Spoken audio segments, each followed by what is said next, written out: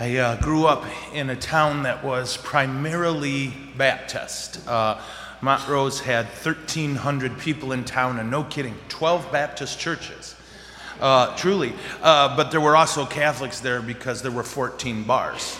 But one of the things I learned early on is that, like us, they're Christian, but there is a cultural difference that often manifested itself when I would be asked, "Are you saved?"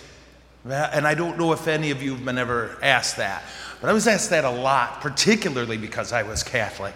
Are you saved? And it was a question I was never sure what to do with.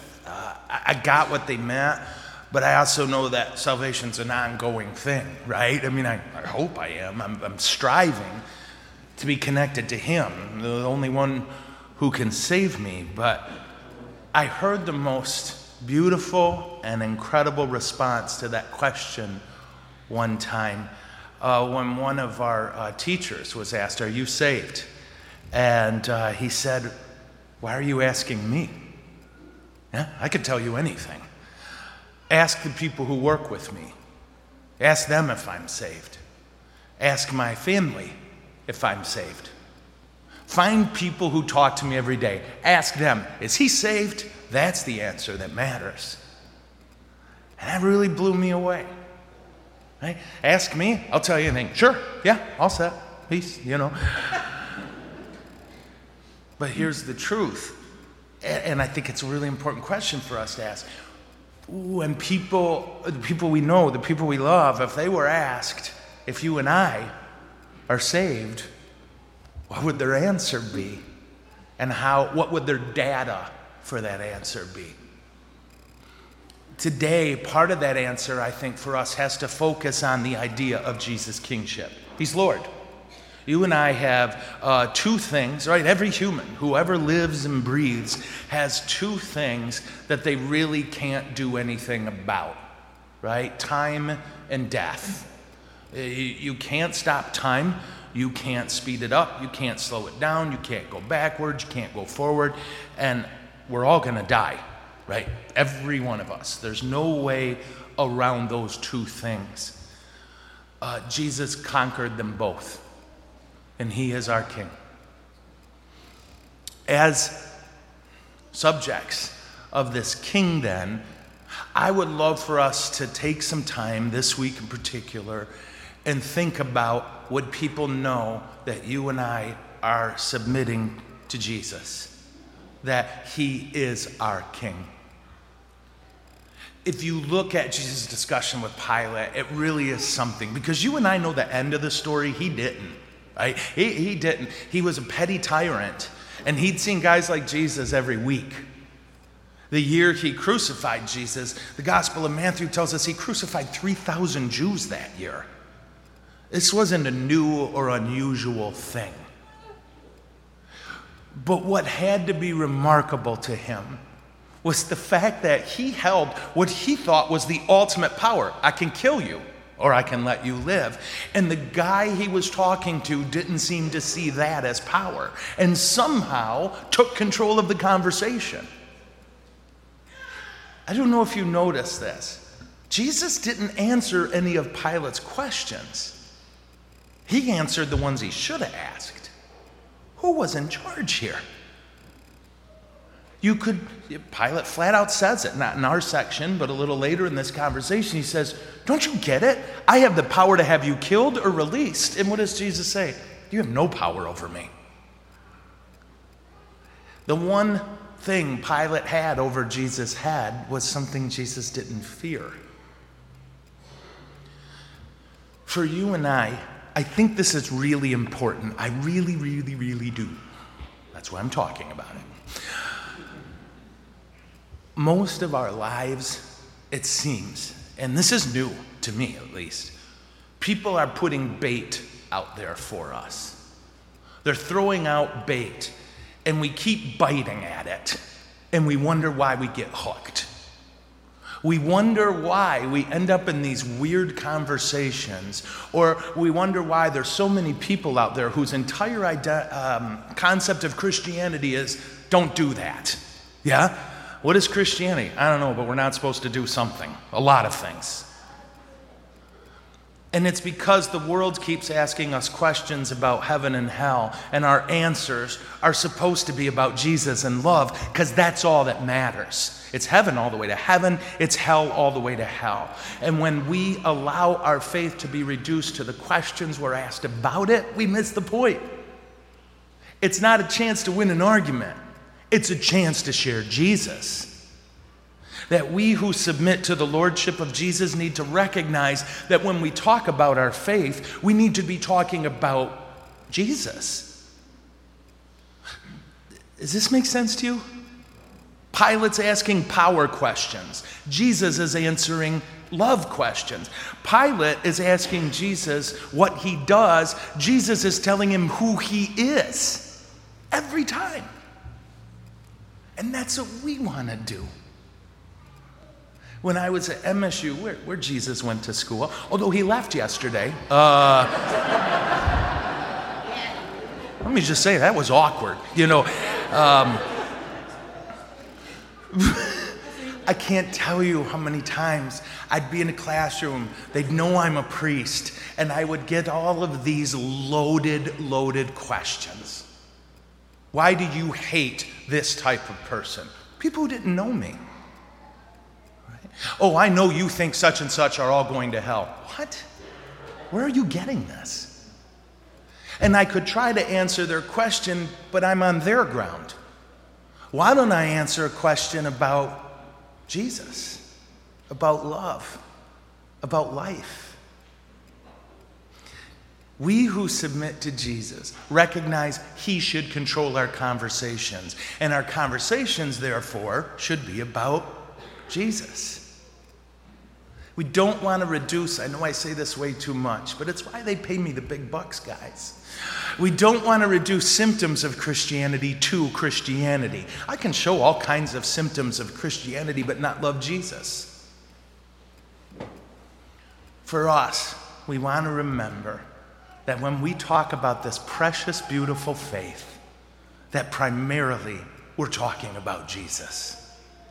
And we don't have to answer every question asked of us, but we should always answer the question that should have got asked.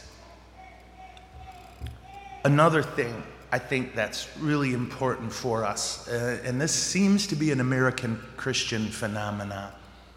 Somehow, in the last 20 years, we've decided that the cultural war is worth our dignity. We've decided, it seems, that fighting these cultural battles is worth the abandonment of the faith. We got lost somewhere. And this is a great opportunity for us to reassess the battle and our tactics. And what do I mean by that? That as Christians, as people who are publicly Christian, we need to ensure that nobody takes for granted our support. It's so hard to explain. But what do I mean by that? I mean that a person can get up and say they could say hateful things in the name of Jesus. But because we agree maybe with some of their principles, we say, well, I get you. And again, the fruit of this is a post-Christian society that believes we hate most people. It goes back to that conversation point, but it also goes back to this. We have one master, and it is not a political party. It's Jesus Christ. And we enter the political process as Christians. We must. But when that political process changes us instead of us changing the process, we've lost, even if we think we won. We never fight using the devil's tools. We fight like that. We fight by sacrificing and dying. And we need to set aside this idea that Christianity must triumph. He didn't. not as far as the world was concerned. We need to let Jesus change our mind, change our thinking, so that we act like him instead of acting like the devil in his name. We don't lie. We are not cruel. We are. Scripture says this 6 times that I could find in the New Testament, that people should know we're kind. But we've so immersed ourselves in this cultural war that you actually have Christian and even Catholic organizations making fun of being kind. This is what happens when we enter the devil's battlefield without Jesus. Well, Father, what do we do about culture? We live moral, upright lives in the name of Jesus Christ, and we suffer for whoever needs it, whether they like us or not. Nobody should be able to assume we're going to support them politically just because they make the right words. We care about Jesus. And when people walk away from us, do they know we love them in the name of Jesus? Or do they know that we're very loyal to doctrines we might not even really understand? It's a hard thing to explain, and I hope it's making sense. It's a hard thing to write because I don't like this either. My pride loves to win. But usually when we fight for Christ, it's supposed to end with our death, with us being smaller, not mightier. Our Lord comes to us every day in the form of unleavened bread. And his throne is a cross covered with his blood and him gasping his last breath. If we can't let Jesus heal our broken understanding of power, if we can't let Jesus heal our broken understanding of the faith, then we haven't submitted to him. Today, on this beautiful feast of Christ the King, it's a great time for us to ask, have I submitted to Jesus? Or have I fixed Jesus a bit so that it's easier? Have I surrendered my mind and heart to him? Or have I just memorized a lot of the things you people aren't supposed to do? Because it's always other people's sin, isn't it? That's a ton easier. For you and me, we need to constantly ask ourselves what it means that God did this and that he calls that victory. And we need to ask ourselves, how can I die here?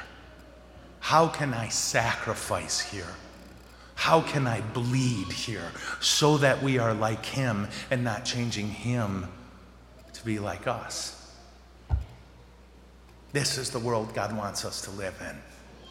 And so we can live this well, enjoying 2,000 years of lovers of Jesus who were hated in their day and loved when they were gone because they shook the world up a bit.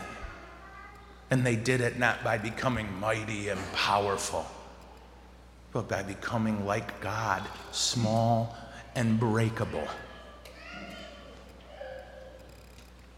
This Eucharist we receive is what it is. And we pray that whatever else it does in us, it heals our broken understanding of power, of faith, of love, so that we are more like Christ instead of bending Christ to be more like us. Amen? Okay.